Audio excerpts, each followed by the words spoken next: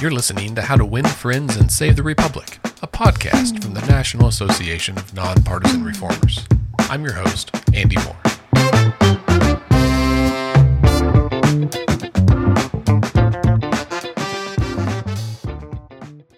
My guest today is Elizabeth Clay Roy. Elizabeth grew up in Boston, Massachusetts, where she helped knock doors for candidates long before she could vote. She attended Columbia University, where she studied urban studies and political science, and later attended the Massachusetts Institute of Technology for a master's degree in urban planning. Elizabeth served as a policy advisor and director of grassroots governance for Massachusetts Governor Deval Patrick. She then became the founding deputy director of the Opportunity Nation program at a Boston based nonprofit named Be the Change. Eventually, Elizabeth moved back to New York City, serving as chief strategy officer and later as chief of staff for Phipps Neighborhoods, which is the oldest and largest not for profit developer, owner, and manager of affordable housing in New York City. Beginning in January of 2021, Elizabeth became the CEO of Generation Citizen, which is an organization working across the country to ensure that every student in the U.S. receives an effective action civics education. She's also the co-author of Shaping Vibrant Cities, which is a guidebook on effective community-led urban planning, which is based on her participatory governance work in Bangalore, India, earlier in her career. Welcome to the program, Elizabeth. Thank you so much. I'm thrilled to be here. We're so excited to have you. I will say, for our listeners, in full disclosure, I'm on the local board of Generation Citizen here in Oklahoma, which is one of your project states. And so I am coming to this with an opinion that it's an excellent organization because I've seen the work. I've seen it change lives. I've seen it change policy in our state. And I'm very excited to have you on here because for a lot of our listeners, these are the kinds of programs, the kinds of organizations that are inspiring and to help, honestly, bring about a better democracy in our country. So I'm excited just to have you here for that. Well, thanks so much, and I'm glad that you have had a chance to engage with experiential civics in action, because being with young people who are participating in this program and in high quality civics work around the country is some of the most hopeful, the most hopeful time you can spend. And so really glad you've had a chance to be part of that in Oklahoma. I love that phrase, high quality civics work. I'm going to start using that. I will start with, for most of our guests, we like to start with a little bit of conversation about how you come to this work, what it was like for you growing up. Now, in my research preparing for this episode, I saw it noted, I think in several different places, that you were an active political volunteer while you're even as a child or as a young person growing up. So I think it's safe to assume that your parents were also pretty active in civics when you were growing up. What was it like in your home? Was politics, was civic action something that was discussed? It was, absolutely. I feel incredibly lucky to be both the child of educators and, on my mother's side, grandchild of educators. And my great aunt, as I only recently learned, was a civic educator. In fact, she was a teacher. The course she taught in the 50s and 60s in a school in North Carolina was called Social Problems. And so I absolutely come from a rich legacy of educators who are also in their own personal lives deeply committed to strengthening their communities. As an African-American woman who grew up in a family that saw the civil rights movement as a continuing struggle for justice, it was always assumed that one would spend some of our time, thinking about, okay, how do we continue the march towards greater equality, greater justice, or just greater care for those around us. And so I absolutely credit my parents with having started me on a really powerful foundation. What was interesting was I didn't necessarily see those values as mirrored in school. And while I was really animated about community engagement, inspired by different elected officials I would hear, loved the notion of voting far before I could vote, and so got involved with voter registration drives. Um, in school, I actually was really shy. I was a really introverted kid, and um, even in history class, where I actually had lots of opinions, lots of thoughts, and lots of questions, I was really, kind of too quiet to vocalize them, and I felt so lucky that I there was a really incredible teacher, Mr. Lewis Bryant, who was a high school teacher at the time and one of the few African American teachers at our school. Who noticed me in middle school and really helped bring me out of my shell. And he did that by talking to me about what was interesting me, what I saw in the news, and what I was getting passionate about in our community, and helping me find a way to make that a part of my identity in school. And he really pushed me to give a speech. I was too shy to raise my hand in class, but he pushed me to give a speech in front of the entire school. And that moment changed my life. And so that's part of why I actually feel like it's so important that we support teachers to help unlock that uh, agency and interest that young people have in the world around them, and make sure that they know that those are skills and ideas. That's energy you can bring into school. That makes you a great student if you can bring that same sense of curiosity, and even frustration with what's going on in the world, and to be able to channel that in a healthy way, I think is the power of great teachers, great social studies teachers. And I'm really grateful that he was able to unlock that for me, because I think that was important for my continued success and career. That's such an amazing story, and I know from reading your resume and kind of learning about your history, you've had a series of equally amazing, I think, career experiences both in the United States and overseas. And I'd like to just touch on some of that time you spent in India, doing urban planning, and I'm curious how your experiences there shape your understanding and your approach to civic engagement here in the U.S. Thanks for that question. You know, one of the things I feel really lucky about, and I remember showing up at Columbia University as an incoming freshman, and talking to some older students just about what I was interested in. And I was probably talking about politics, and talking about, issues around justice and economic justice, which was a real priority for me at the time. And then they were saying, "What are you going to major in?" I said, "Political science, of course."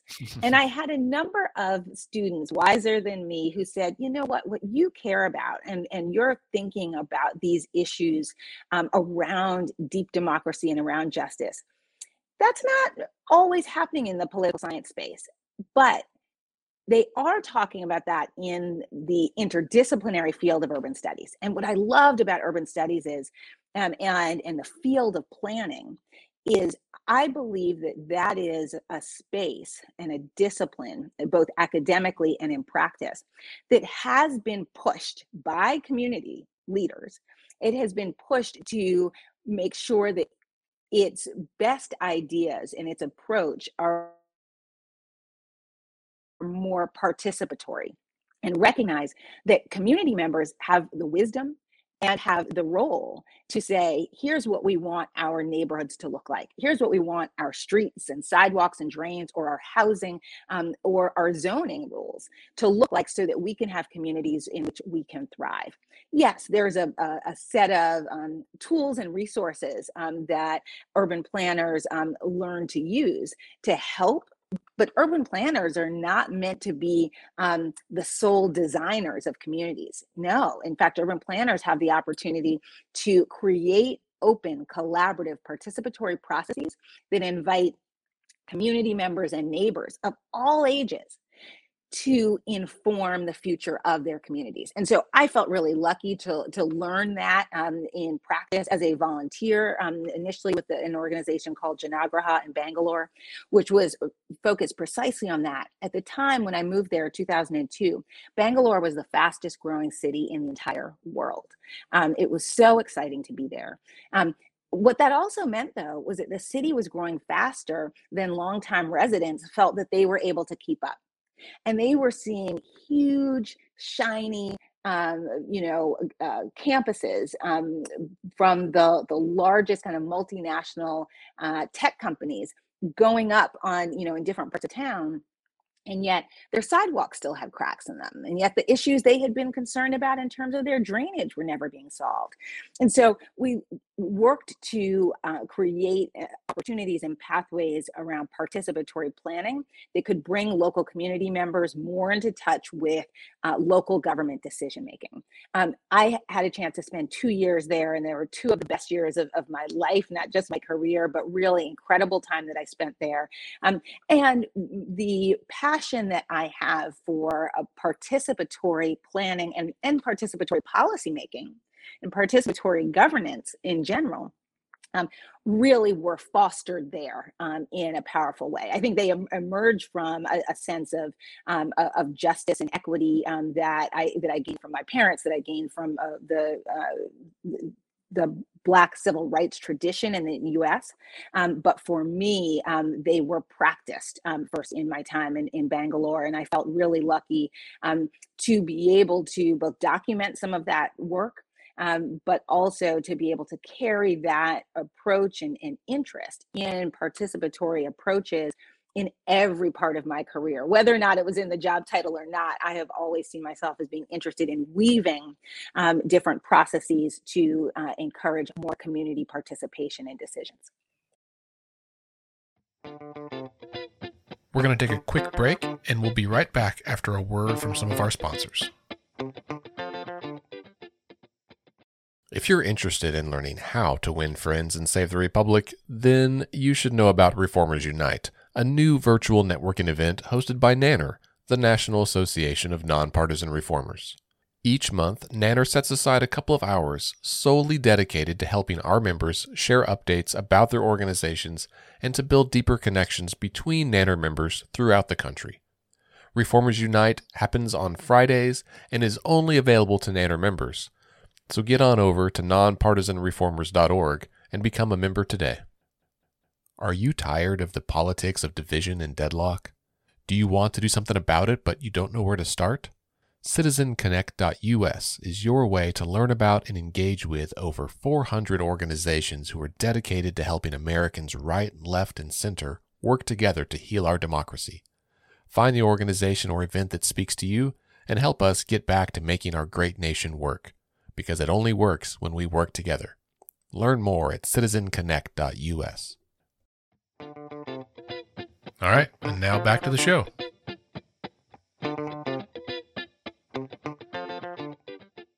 I love the use of the term participatory. One, it's just fun to say that word, but also it implies action, right? Like an engagement and a, a a sense of agency for the person, which is great. It's a great fit for Generation Citizen, which teaches action civics, and I think conveys a sense of participation into students.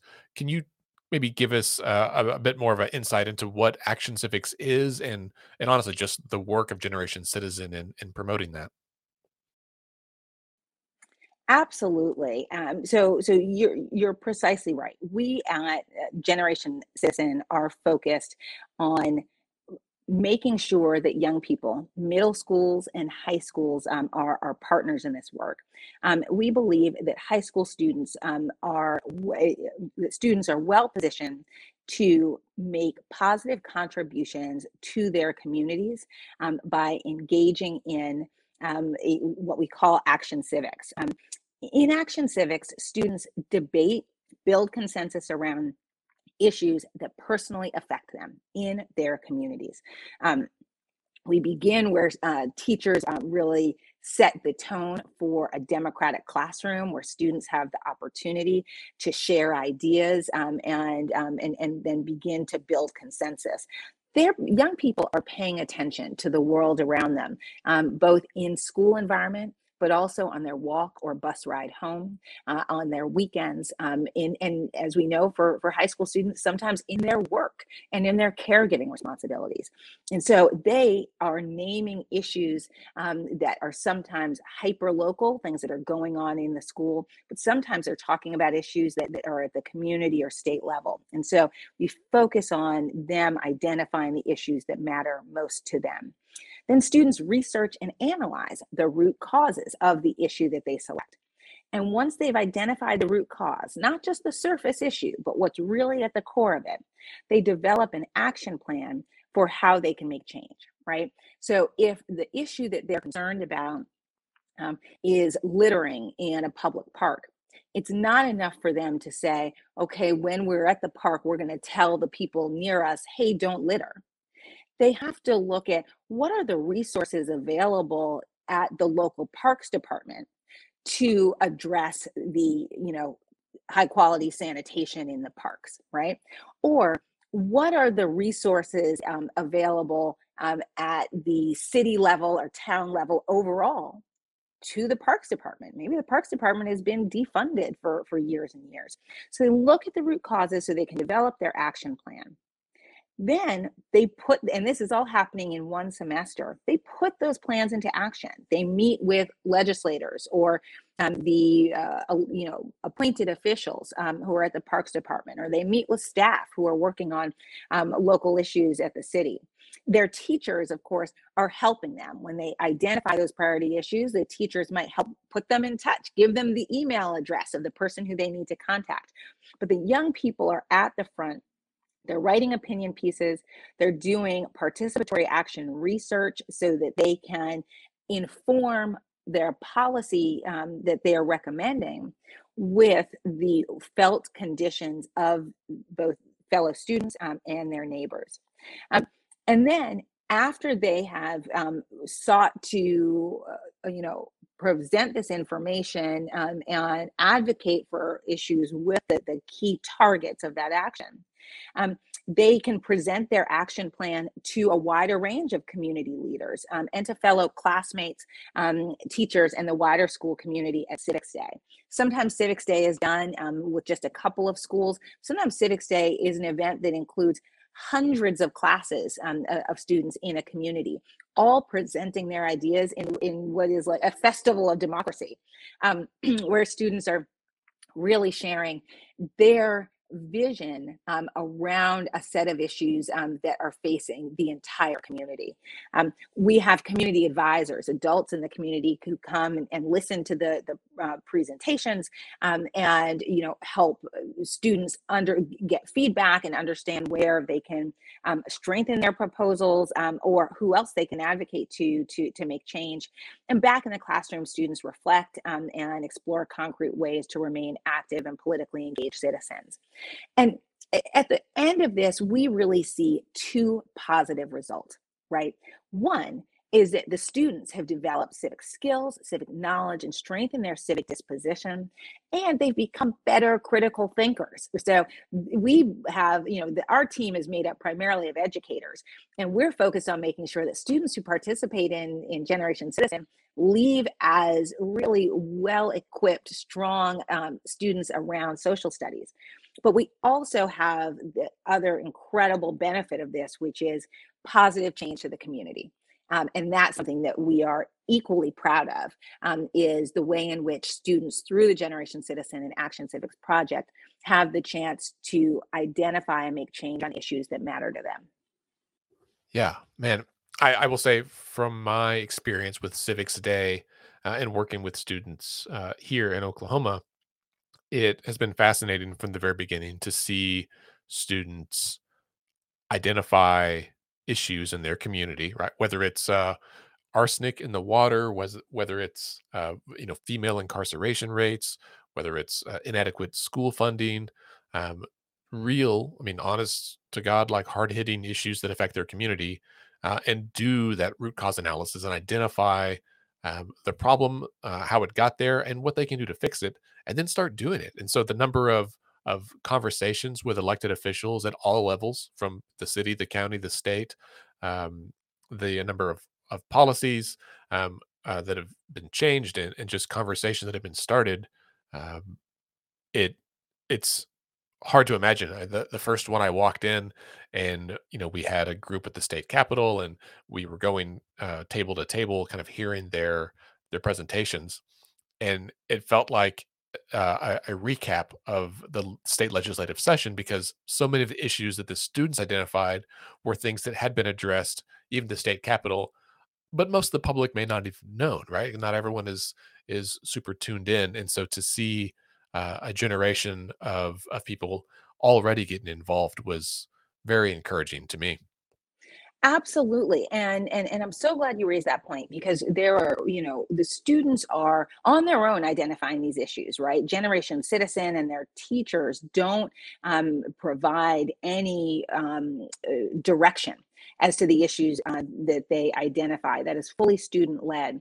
And yet the students absolutely are identifying some of the same priority issues that everyone in our community is grappling with, right? Homelessness and economic challenges, issues of related to COVID-19 and health are issues that have come up.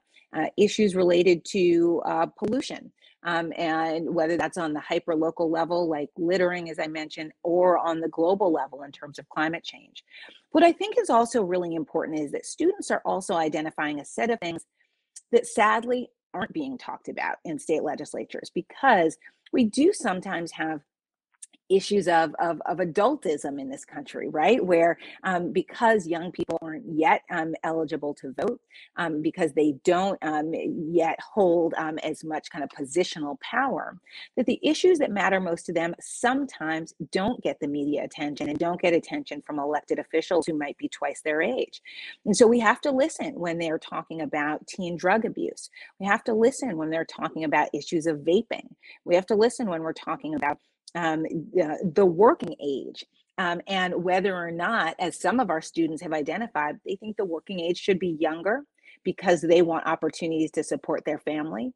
But they have rich debates about that with their fellow students. And so it is, and they raise questions as well about healthy lunches in schools, right? So issues that both are top of mind and on the front pages of our local papers are the kinds of things they talk about, but they're also lifting up a set of issues that those of us who are over 18 may not be thinking about, but we should be. Yeah. So over the last couple of years, we've had a global pandemic, right? COVID-19 hit schools across the country, closing them down. Many places, the schools remain closed for months or even more than a year. It's honestly a little hard to keep track because we're now in the third school year that's been affected by COVID, which is hard to wrap your brain around. Since Generation Citizen primarily works in schools, this was obviously a challenge for you all. Um, how did you adjust? I know you have a program that's called Democracy Doesn't Pause that's related to this. Can you tell us a little bit about how you as an organization have pivoted or have adjusted during the pandemic times? This has been almost unfathomable time that we have been through, and first and foremost, as we are a team of human beings, and so the most important way in which we pivoted is to make sure that we are prioritizing the health and wellness of our team and the teachers and students who we partner with, and so we really began by focusing on the human needs and making sure that that was first and foremost. One of the things, I feel very lucky that our dynamic team had already been able to make sure that all of our curriculum was available to be distributed in a remote environment and was able to ensure that we could support teachers who are now teaching in a fully remote or a hybrid environment by the spring of 2020. And so I'm grateful that we were able to ensure that democracy doesn't pause and that Action Civics could continue in classes that it had started if teachers were able to do that.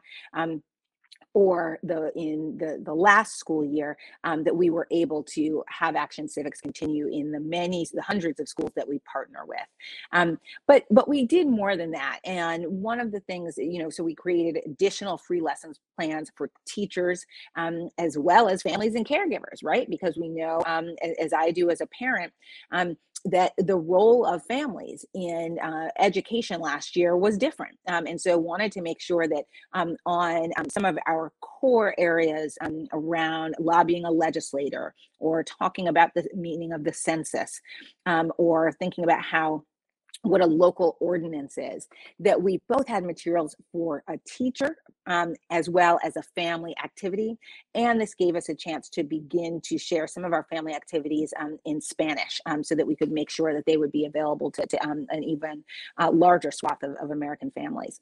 Um, but one thing I'll say on coming back to the personal side that has been so important for us is I've heard from so many teachers that the Action Civics class was even more powerful when students were in a remote environment because it is so engaging. It relies not just on the curriculum is just the starting point, right? The core of the work is what the students are bringing into the class and sharing their ideas. And at a time when so many young people were feeling really isolated, were feeling a sense of a lack of power and control because of the conditions beyond them, that having a way for them to talk with each other about what was going on, um, and take on projects that were action oriented, even if they had to do them from home, gave them a sense of agency that was really important. And so we believe that it was critical that we make sure that we could continue supporting and coaching teachers to do this in the remote environment because it had that kind of social emotional benefit. And we're thrilled that our school partners continue to see us both as an academic resource and partner, but also that the work of engaging young people and thinking about how do I fit into my community? How can I be an agent for positive change is also a social emotional resource too. I you've done such a great job. I think reiterating this point that I probably hadn't fully grasped myself until this conversation. That I think so often what we talk about, particularly in democracy reform, kind of in our ecosystem or our movement, are ideas, are policies that often are viewed as being academic or intellectual in nature.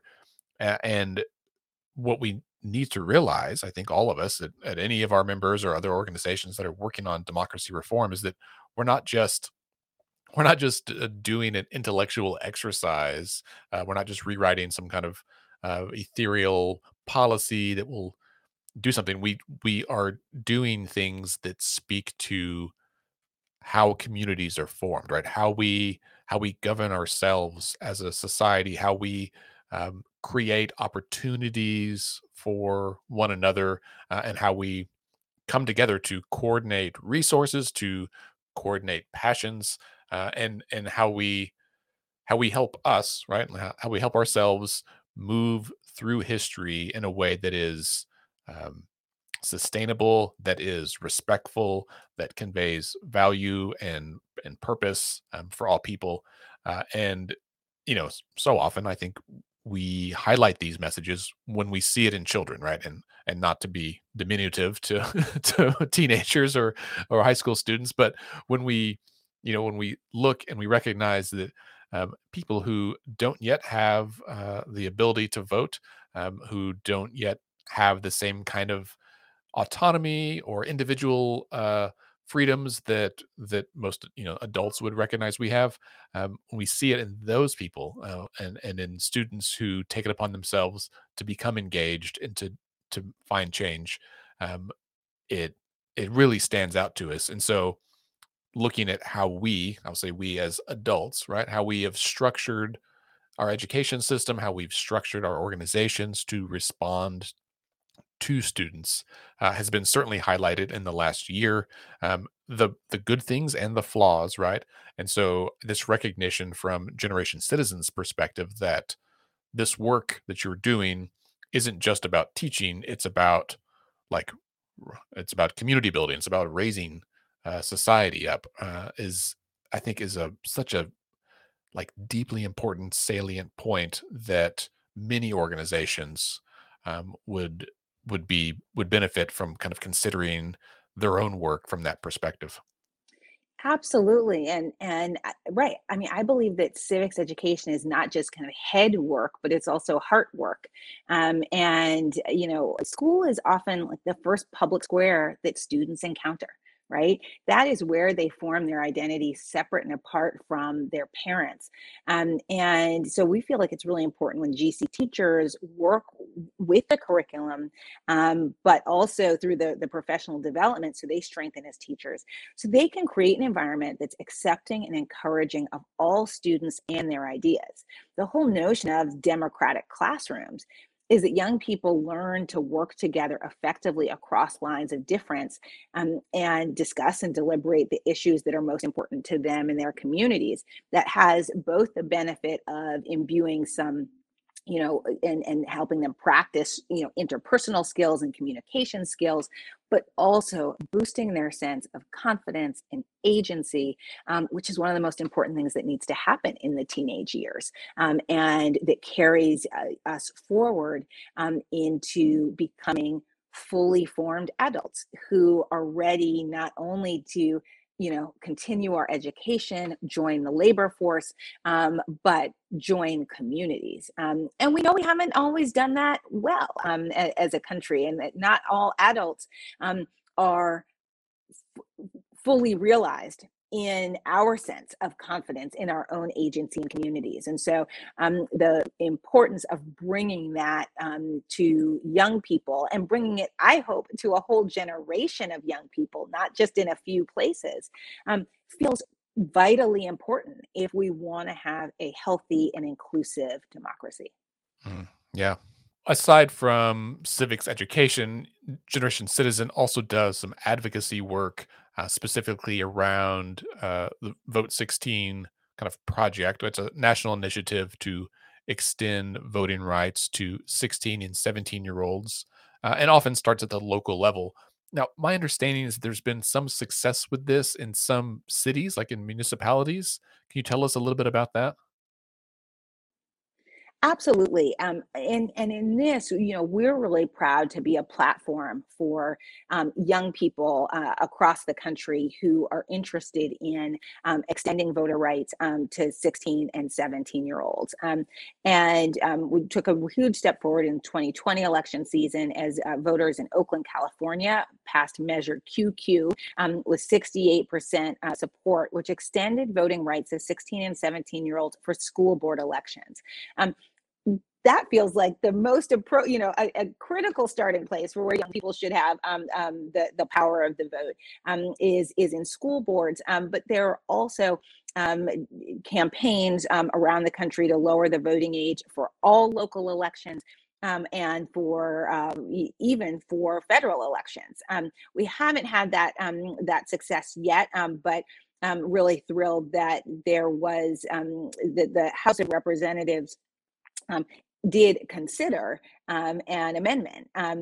We certainly, and we saw 125 members of the House voting in favor of an amendment for Vote 16 in this recent year. And so the idea is growing, is deepening, and we know that it took a long time to get suffrage from 21-year-olds to 18-year-olds, and know that this will not happen overnight.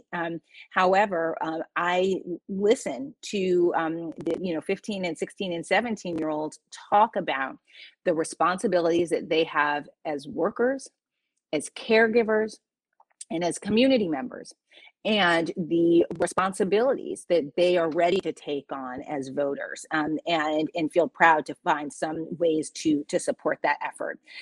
Right now, we've actually just launched a research network in partnership with the University of Maryland, that is really taking a look at some of these campaigns and efforts across the country, and we hope creating more opportunities for young people to coordinate in this work together. Excellent. Elizabeth, thanks so much for joining us today. This has been really great. Thank you so much for having me. I so enjoyed the conversation, and look forward to the chance to talk again soon.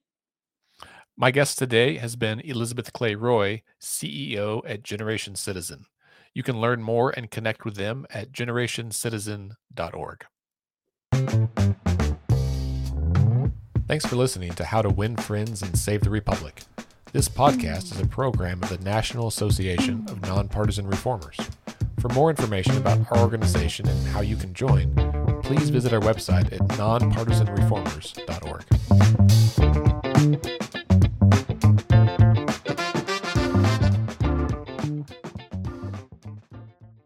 This podcast is brought to you by IVN.us, an open news platform for independent-minded authors and readers. If you like what you hear, make sure to subscribe to IVN.us where you listen to podcasts. On SoundCloud, iTunes, Stitcher, Acast, or iHeartRadio. Hey there, How to Win Friends listeners. It's Jillian Youngblood from The Purple Principle. Ever wonder how our country got so polarized? The rise of television news, the rise of social media, every single force is pushing us apart. How do we become less polarized? And this is a controversial one, is try to unblock people. And can independent-minded Americans bridge the divide? I think that there's value to having folks like me outside of the parties. Pull back the curtain on partisanship with The Purple Principle, wherever you listen to podcasts.